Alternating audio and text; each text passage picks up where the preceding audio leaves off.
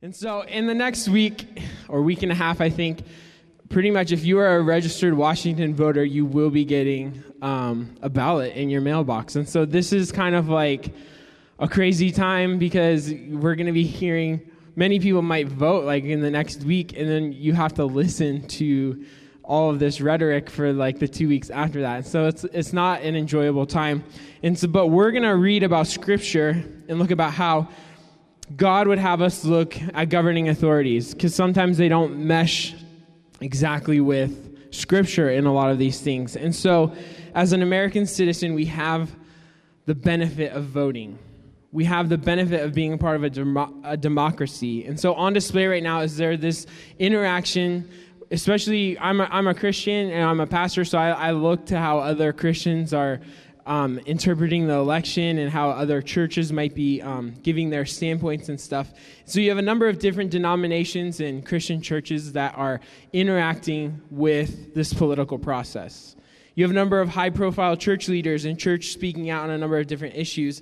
And then what's really interesting is there's all these polls about how Christians are going to be voting in this election. And so it's interesting to me because, I mean, has anyone ever been called by a poll on the phone? I just wanted to ask. So I see like 3 hands. Is it or 4? Okay.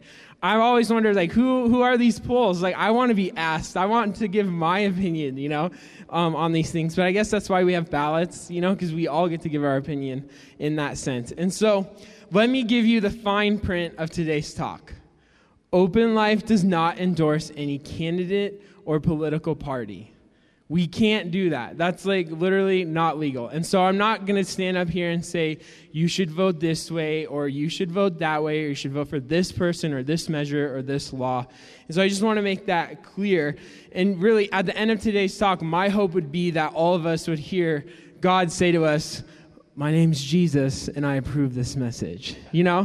Like, that would be my hope. And wouldn't that be reassuring for you if every Sunday that happened is like, as you're walking out, it's like, God just spoke to you and said, I'm Jesus, and I approved that message. And so it would be good. And so hopefully at the end of the day, this is not like an endorsement for either candidate. So it's not like you would think, oh yeah, well, he's voting for that person. And so I think it's a dangerous gray area when leaders of the church specifically in different churches kind of come out and endorse or highly recommend or declare God's will for specific candidates, measures, and laws that are being voted on. It's a dangerous thing. And because when politics and Christianity mix, it's never going to come out the way anybody wants it to come out. It's going to dishonor one side or the other. And so a couple of things on why this is dangerous, in my opinion, is that it always makes God seem like he can't make up his mind. Because if you ask one Christian, they believe this candidate's the chosen one. And if you ask another Christian, this candidate's the chosen one. And so it's like, is God just speaking differently to different people? And so as believers in God and believing that he has one voice, it makes God look pretty silly when we do that. And so another thing it does, it creates unneeded division within the body of Christ with just everyone fighting. And then 3, it diverts the efforts of the church from what is truly important and directs it towards a fool's errand. And so what I mean by that is that the church is not established in order to create government. The church is established to love people and bring people to Jesus and meet people's needs in a practical way. And so that's the heart of what we're talking about today. In that the truth of the matter is if churches, pastors, and Christians focused on how to make Christians love more, to love deeper, to the extent that Jesus showed us to love, I believe that our politics would change, our focus and mindsets would change, and every 4 years, God would still be honored and not dishonored like the way I think he is sometimes when you read certain people's posts and when you watch these videos of these Christian leaders, and it's just like you are blindly following a ruler, and we're supposed to follow Jesus in all things. And so as a Christian, I've been reading all this stuff, and my biggest concern and greatest fear, and we're going to talk about fears today, is about how the church is going to come out looking after this election.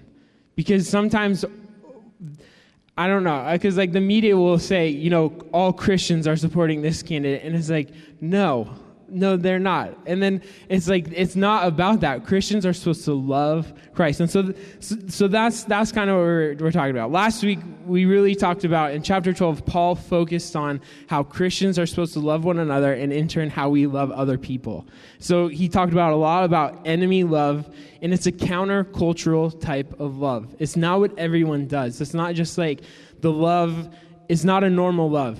It's a love that goes beyond what we had ever hope or imagine. It goes beyond what we think. And so my question for you today, and it might be a hard question for you, is, are you more American than you are Christian? The follow-up is, should we be Americans with a little bit of Christian flavor, or Christians with a little bit of American flavor? And so that's what we're going to be thinking about, is holding these two things in balance, and how do we live Christian lives in a kingdom of man. And so that's what we're going to start off in Philippians 1:27. Paul says this: above all, you must live as citizens of heaven, conducting yourselves in a manner worthy of the good news about Christ. Then whether I come and see you again or only hear about you, I will know that you are standing together with one spirit and one purpose, fighting together for the faith, which is the good news. And then, and this is not on the screen, but in chapter 3, verse 20 of Philippians, he says, but our citizenship is in heaven, and from it we await a Savior, the Lord Jesus Christ. Paul understood in his culture and his time that when people choose to follow Jesus, they become citizens of heaven. They become part of the kingdom of God. And so today, our big idea today is that we live to honor God. We live to honor God first. We are citizens in heaven first, because my American citizenship is solely based on the fact that I was born in a hospital that resided within a border. I didn't do anything to deserve to become an American. I'm glad that I am. I love our country. I love the opportunities that it affords people. But I didn't do anything to earn this. My citizenship of Christ, though, is based on his love for me and my decision to follow him. And so if I were to leave this country's borders, depending on which country I would go to, say I'm going on vacation, I would have different rights depending upon the country that I was in at that time. And my really, a lot of my American rights go out the window when I'm in a different country. But the cool thing is that because I'm a citizen of heaven, and I'm a citizen of the kingdom of God, because I've chosen to follow Jesus, that I have an instant connection to other Christians all across the world. So I've been to Germany before, and I got to interact with Christians that were in Germany. And it's like, despite the fact that they're German citizens and I'm an American citizen, we have a connection because we're both citizens of heaven. We can join together and know that we are on the same side. And so if we're going to think like that the kingdom of heaven and of God is first, then it really shows us how we should look at our kingdom of man, that is, being citizens of the United States. And so another way to look at it is that there are these two kingdoms. You got the kingdom of man, which is, for our context, the United States of America, and then you have the kingdom of God. And so we know about the kingdom of God because of the life that Jesus lived. He came to usher in the kingdom of God, and when he died and then was rose again 3 days later, he said that I'm going to return again and bring the fulfillment of the kingdom of God. And so we are in this time of, the kingdom of God is here, but it's not yet totally fulfilled. And so Jesus came to earth to set this kingdom of God into motion. And as people who have come to know and follow Jesus, the kingdom of God should take precedence over everything else in our lives. We have chosen to let Jesus be the Lord of our lives. That's another way to put it. And so what that means is that he calls the shots now. He is like the boss. And so we choose to follow him because he loves us. And he loves us so much that he died for us. And so that's what the context of the way we live our lives. That's the definition that we choose to let our lives be defined by, is that I'm a son or a daughter of Christ, and I'm going to choose to live my life differently.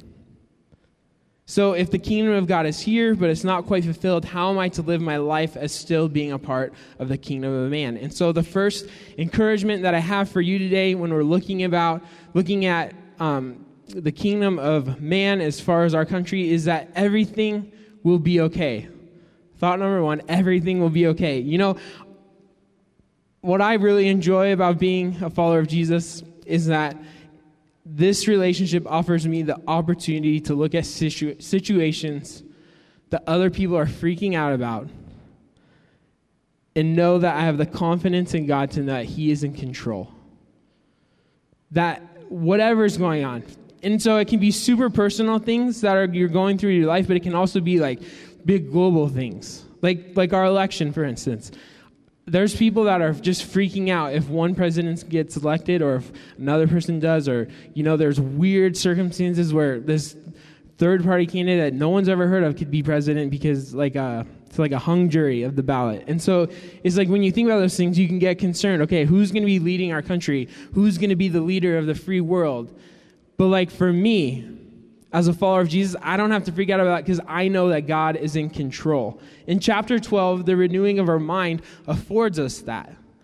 We get to renew our minds and think differently about the kingdom of God and about the kingdom of man. And so, but there are genuinely held fears from people from every perspective about who's going to be president. Some of them are really concerning. I have concerns about each candidate if they're elected.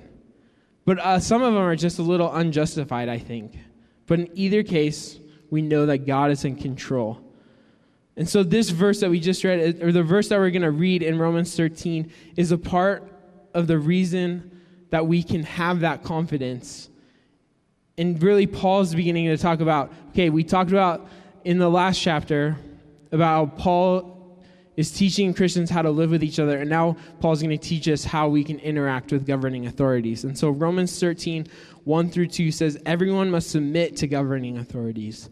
For all authority comes from God, and those in positions of authority have been placed there by God. So anyone who rebels against authority is rebelling against what God has instituted, and they will be punished. And so that leads us to our second thought, is that all authority has been set up by God. And so when it comes to governmental powers of the world and the leaders that are part of those systems, we have to understand that God is working and He has put those people in place. And it's important to understand that the kingdom of man and that the kingdom of God are in place, and they are separate and they are different, and you cannot merge them together. The role of the church is to love, and the role of the government is to maintain order and bring justice. We read that last week, that the role of the church is to love each other, to have that enemy love, to take our love and go even farther than we think we can with it. But the role of our governments is to rule and to bring justice and to work that out. And so God is working behind the scenes, and He's making those things work. And so that's not to say that every action that governments take is an act that is God, but it's God's working for the good to make something happen. And so, and a good example of this is what we read in John 19 and Jesus being arrested. And so we're going to read a verse from there. But to set it up, the Jews have arrested Jesus, and they just want to kill Him, like right on the spot, because He proclaimed to be God, and they didn't believe that He was God. And so they take Him to the Roman governor. His name was Pontius Pilate. And they say, because the Romans are in rule, we're not allowed to exact our own justice, but will you do it for us? And so Pilate's like, why do I want to concern myself with your affairs? And so then he brings Jesus back. And so this is what it says in John 19, 9 through 11. He, talking about Pilate, took Jesus back into the headquarters again and asked him, where are you from? But Jesus gave no answer. Why don't you talk to me? Pilate demanded. Don't you realize that I have the power to release you or crucify you? Then Jesus said, you would have no power over me at all unless it were given to you from above. So the one who handed me over to you has the greater sin. So Jesus Himself said to Pilate, He said, you would have no power over me at all unless it was given to you from above. And so that gives us a small window into the understanding about how God can use the actions of the authorities of our time and work them according to His own plan. And so if you think about that, a ruler who, according to Jesus, was put in power by God, is trying to maintain order by killing Jesus. And it's like, that brings up a lot of questions about God's sovereignty and his power and his plan and how he's working. And so that is not the plan that I would have chosen to bring salvation to everyone. But it's the plan that God used. And so it's crazy to think that God put this man in power that was actually going to kill his son, but then bring about salvation for all mankind for eternity after that fact. And so when we're trying to understand, God, how are you working with these different authorities? How come this person is in power? How come that's what's going on in that part of the country? We have to understand that he is working these things together for his plan, and we have to trust him. And so knowing all this, we don't rebel against these authorities. And so we have the privilege in our country to have a vote. We have a voice. But even if your particular political party is not in power, we still honor, we still pray for those in authority. Ecclesiastes 10:20 says, "Never make light of the king, even in your thoughts, and don't make fun of the powerful, even in your own bedroom, for a little bird might deliver your message and tell them what you said." And so we can have a differing opinion about our political stances, about certain things. We can choose to want this person to be president or that person to be president. But in all things, we need to honor and pray for those that are in power, that have been elected, and that are going to be elected. And so we always hear, I love it that every 4 years, there's these posts and just people talking like, we Christians really need to start praying. And it's like, start praying now? It's like, why haven't we been praying this whole time? Like, why haven't we been praying continually for our president, for our congressmen, for our senators, for our governors, for our mayors, for our council members in our cities? Why aren't we a people that comes together and prays for the prosperity of our communities all the time? And that's my challenge to you, is don't just stop praying after November 8th because you're mad that someone got elected or that you're like, well, my person got in, I don't need to pray anymore. No, let's make prayer a continual thing. Pray continually for those that are in leadership. So Paul continues in Romans 13:3-5. He says, "For the authorities do not strike fear in people who are doing right, but in those who are doing wrong. Would you like to live without fear of the authorities? Do what is right, and they will honor you. The authorities are God's servants sent for your good. But if you are doing wrong, of course you should be afraid, for they have the power to punish you. They are God's servants sent for the very purpose of punishing those who do what is wrong. So you must submit to them, not only to avoid punishment, but to also keep a clear conscience." And so if we live according to the laws of the kingdom of man, according to the authorities that are over us, we have nothing to fear in forms of punishment. And we also keep a clear conscience. And so Paul's not just saying, do it because that's what you're supposed to do, or that's what you have to do. He's saying do it because you'll have a clear conscience. Do it because that is what's right for you in your context. But what about when we have genuine fears about the future of our earthly kingdom? What if we have genuine fears about where our country is going to be in 4, 8, 12, 16 years? And so thought number 3 is that our fears are not justified. And so that's not just say what you're fearing about, don't even worry about it. But it is to say we have to think about what we put our confidence in. Our fears are never justified because we have our hope in God. We don't need to fear anything. And so you read reports, confidence in the economy is down right now, so is the confidence in our safety. Even though if you read this crime statistics, they're at an all-time low in our country right now. But fear is just being played upon in us. Fear is a motivator that'll lead us to rash decision and alienate those that we are not comfortable with. Sometimes we get fearful because we read a news story and we think that that's how all people are going to act or be like. But today, I want to be someone that doesn't promote the negative. I want to be someone that promotes the positive. And the positive is that God has loved us so that we can love others. And if we choose to have the love that Christ had for other people, we're going to open doors that don't lead to fear, but to lead to new opportunities and new experiences. Don't let cynicism and like this negative spirit that's going on right now rob you of real life conversations with those that are close to you, like in your families, but also people that are different from you. Go out and understand someone from their perspective and get to know them a little bit. I think we've lost the art of neighboring because we've learned to let fear run the show. It's really easy to be skeptical of people, of your neighbors, of people that you interact with, or like you go to the mall and you could easily say, oh, is something bad going to happen? Is there going to be a shooting here or something?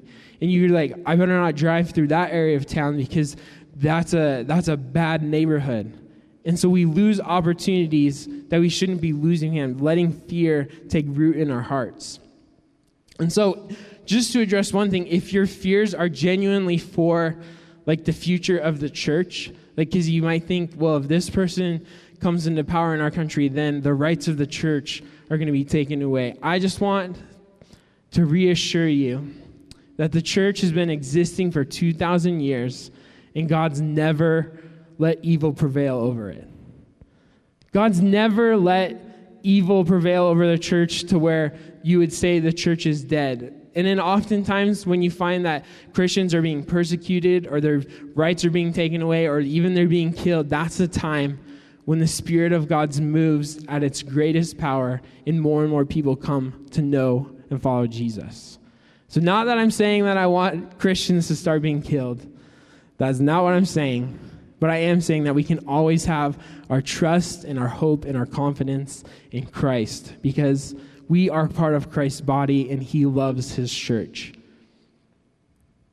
Romans 13, 6-7 says, pay your taxes too. So Paul's going on. He's saying, pay your taxes too for these same reasons. For government workers need to be paid. They are serving God in what they do. Give to everyone what you owe them. Pay your taxes and government fees to those who collect them, and give respect and honor to those who are in authority. So kind of just reiterating of what we've been talking about. But as part of the kingdom of God, it's not like we can sit here and say, well, because I'm a Christian, then I don't need to pay taxes. Because I'm a Christian, I don't need to pay the taxes because I'm part of this other kingdom. I'm not part of that kingdom. I don't need to pay for that one. Paul's saying, no, you are part of the kingdom of God, but you're also part of the kingdom of man, and you need to pay the taxes that are expected of you, just like everyone else. And so above all, we need to honor and respect those in authority. And that goes back to us praying for people and just praying for people no matter what, praying and loving them and joining, like as much as we can, joining in hand with people and working for good. And so there's a few ways that you can walk on this tightrope of being part of two kingdoms. And so I want to address three of those things, and I'm going to give you a hint on what I think you should do. But number one is that you could seclude yourself. You could say, I'm a part of the kingdom of God, so I'm going to separate myself as far away from the kingdom of man as possible. You know what? I'm going to try and get out of paying taxes because I'm part of the kingdom of God. I'm not going to do this. And so you could say, you know what? I'm not even going to, show up to community events. I'm not going to interact with the community. Maybe I'm going to start a farm, and I'm going to put walls up around my property, and no one can come in because I'm worshiping God over here, and I'm not going to interact with culture. So you could do that. I mean, more power to you. I just don't think that's what Jesus would have done. Number two, you could try and bring the kingdoms together. So this is where I might step on some toes. Maybe you think that a better vision for the kingdom of man is that if it looked more like the kingdom of God. And so you think, well, maybe if we started legislating these Christian principles and we started, just saying, you know what, we need to make everyone follow the rules that are in the Bible because that's the way God intended it to be. And you can try that and you can do that, but I think you're just going to alienate people that they might not know anything about Jesus, and their first experience is that, I get to follow a bunch of these rules that have no bearing on my life. You could try that.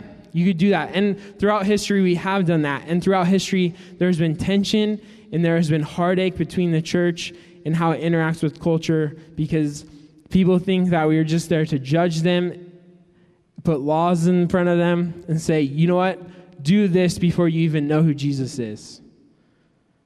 And so you could do that as well. But number 3 is where I think Jesus lands, and I think it's where we can land today, is that we can be fully committed to the kingdom of God while participating in the kingdom of man as much as we can.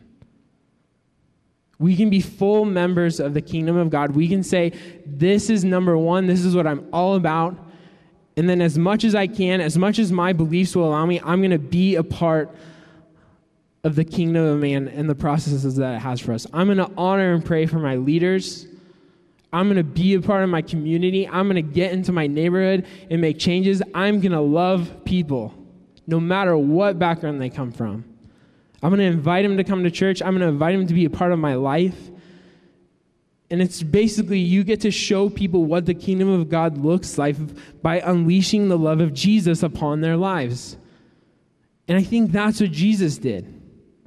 Jesus was a part of this weird time where it had this like kingdom of man in the sense of he had the Romans in rule over Israel, but he also had this other kingdom of man thing in the Pharisees, which was basically like kingdom of God and man together, and it's just this huge mess. And Jesus says, no, let's just love people. Let's follow God and trust in him, and let's believe for life. Let's believe for peace. Let's love our enemies, and let's have a different kind of love that's going to change community. And throughout history, things have been changing for people that have truly believed and followed him. And so thought number 4 today is that we need to be careful with our religious beliefs. We need to be careful with our religious beliefs, the things that we hold on to. Don't misrepresent the kingdom of God by the way that you represent and participate in the kingdom of man. We dishonor Christ's name and do irreparable harm to his church when we act like a political party represents the will of God. We're saying that our plan is better than God's, when there's huge blind spots in them. And so this is not to dig on any political party. This isn't to say one's better than the other, but it is to say that none of these political parties, none of these candidates will ever embody the true and full character of Jesus.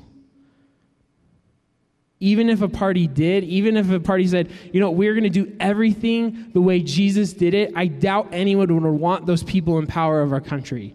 Do you really want a president that's going to say, we need to love our enemies and turn the other cheek? I mean, I would want that. I think that'd be awesome. But I don't think my non-Christian friends are going to really think that's great. When we say, you know what? I'm going to turn the other cheek and I'm going to love people no matter what.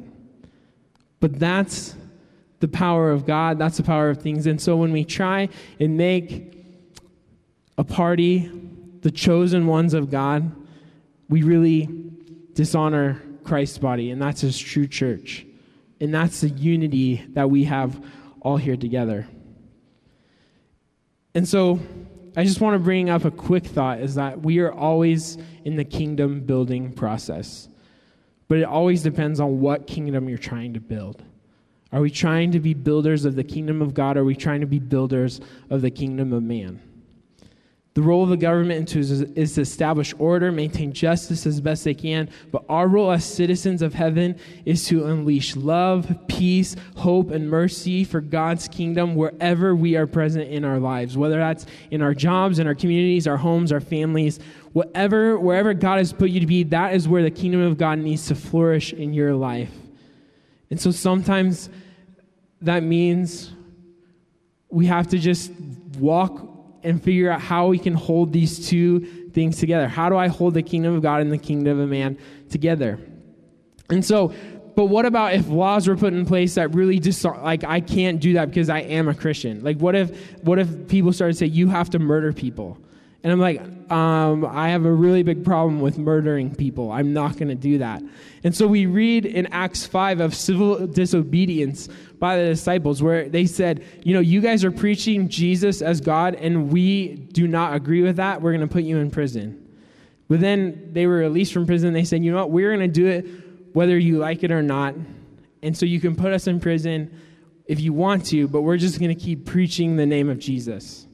And so they did this. And so you have this toil, this inner struggle within and say, okay, are we supposed to follow the kingdom of man? Or are we supposed to follow the kingdom of God? And they followed the kingdom of God. And so it's something you hold to. You balance it and you say, as much as I can, I'm going to be a part of the kingdom of God until it directly conflicts with what I know that God has called me to do. And so we live with the government, but we live for Christ and his kingdom. So all of this is really to talk about what Jesus' kingdom looks like. And so he talked about this in Matthew 25, and there's this cool picture of Jesus. He's been explaining his whole ministry, saying, this is what the kingdom of God looks like. This is what it looks like. Follow me, do this, do this. And so then he gives this quick thought about this is what's going to happen when I return. And so this is what Jesus says. But when the Son of Man comes in his glory and all the angels with him, then he will sit upon his glorious throne. All the nations will be gathered in his presence, and he will separate the people as a shepherd separates the sheep from the goats. He will place the sheep at his right hand and the goats at his left.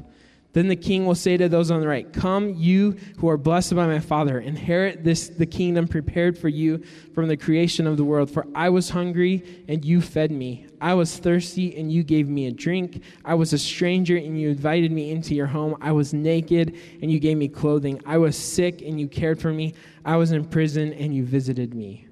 Then the righteous ones will reply, Lord, when did we see you hungry and feed you, or thirsty and give you something to drink, or a stranger and show you hospitality, or naked and give you clothing? When did we ever see you sick or in prison and visit you?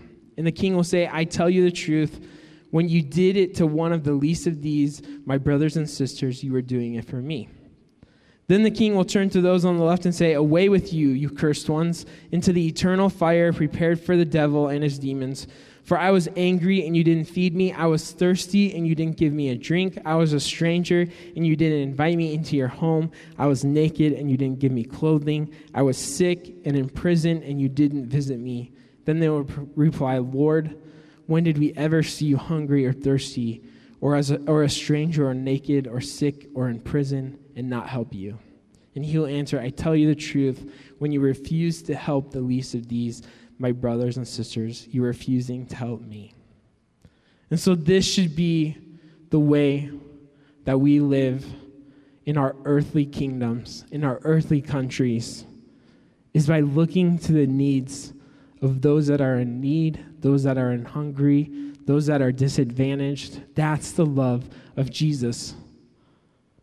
And so when we're establishing kingdom of God and we're worrying about kingdom of man stuff, it's like, I'm going to be, I guess what I'm trying to explain is that there is a freedom that we have in this political process right now, not to be bogged down by issues or by candidates or by anything, but in all things to unleash the power of love. We should be busy loving people as best as we can at all times versus trying to divide each other because we believe someone is the chosen one for our country.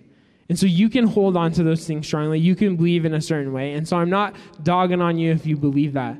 But at the forefront and at the front of everything that you do in your life, you should be building a kingdom of God first. And the kingdom of man comes behind it. And so the action point today that we have is that we need to honor God and we need to honor people. And so this is not a passive thing. This is not to say, well, I guess I'm just going to let this political process go. I don't even know if I'm going to vote. I'm not going to be a part of it. So that's not what I'm trying to say. I'm saying we need to be active in loving people as much as we can. We need to be active in loving our neighbors and loving our coworkers, in being with those family members that just irk us to death, is that we're going to be active in loving them no matter what. And so the cool thing today, and what I've been looking forward to all day, is that we are going to take communion today. And so the symbolism of communion was established by Jesus. On the night he was getting ready to be crucified, he brought together people to a table, and he said, when I rip this bread and you eat it, this is symbolizing my body that I've given for you. And then he took the cup and he said, when I drink this drink and you drink it too, this is a symbol of my blood that I shed for you. And so the symbolism is that we get to participate in that today. We get to remember his sacrifice. We get to thank him for that. But then I also think about being around that table with him, with the rest of the disciples who come from different ideologies. If you read about some of these disciples, one was a tax collector, one was a zealot who believed in political overthrow through violence. You have two fishermen, more than two fishermen probably. So you have these just average Joes, people gathered around a table, and God said, you all get to be unified through my sacrifice for you. And the disciples didn't understand it at that time, but they realized it afterwards. And Paul gives us instructions in another book in 1 Corinthians about how we are to take communion together. And so today I want you to think, not only are we remembering God, but we are joining together with the body of Christ as one unified body to say, man, I'm a part of the kingdom of God first. And so it was like, as you take it and you walk back to your seat, you could look and maybe watch someone else take it, not in a creepy way, like watching someone eat, you're not at the table. Or I was thinking, one thing I don't remember, it's really hard for me to remember people and how they eat. So I'm not asking you to do that, but I'm asking you to look at your friends, look at your loved ones as they take communion today, and realize that you are united in the kingdom of God. That we get to join at God's table, and we get to be unified in his sacrifice and his love for people. And one of the cool things when Paul talks about this is he said, when we do this, we proclaim the Lord's death until he returns. When we choose to take communion, we are declaring that he died and rose again for us, and we are waiting for his kingdom to come to full fulfillment. And that's exciting for me. That's exciting for me in this time of hostility and this time of division, when people are so mad at each other on Facebook and on social media. People are going crazy. But I know that if I take this bread and I drink this cup and I've chosen to follow Jesus, I'm united with people that are more concerned about loving others than they are about bringing authoritarian rule over a border. And so that's what our heart today. And so when we talk about communion, the first question to ask is, have you chosen to follow Jesus? Paul says, don't take it if you don't believe in Jesus. And if you don't take it because you haven't made that decision, there's no judgment here. So it's like, don't worry about it. Number 2, he says, think about your own sin. Think about if you have something in your life that you need to give up. And so we do that as well. And so it's not something that we do just to say, I'm just going to eat the bread and drink wine, but it's a reflective process where we examine ourselves and we say, God, what are you trying to work on in me? What are you trying to work through inside of my heart? So as they play, don't feel a rush to go do it, but take time to maybe think, God, what are you speaking to me? How am I looking at other people? And then as they play, maybe you want to go over and grab it, but we're going to do that as we worship today. So God, we just come before you today, and we say thank you.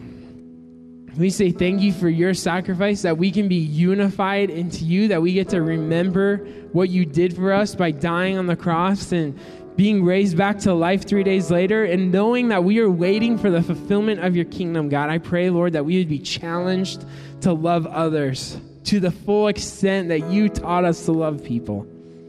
So God, I pray right now, if there's anyone here who has never chosen to follow you, I pray, Lord, that they would do that today, that they just say right now in their hearts, God, I choose to follow you, and I want to see what this life is all about, and I'm choosing to walk according and to follow you in all my life.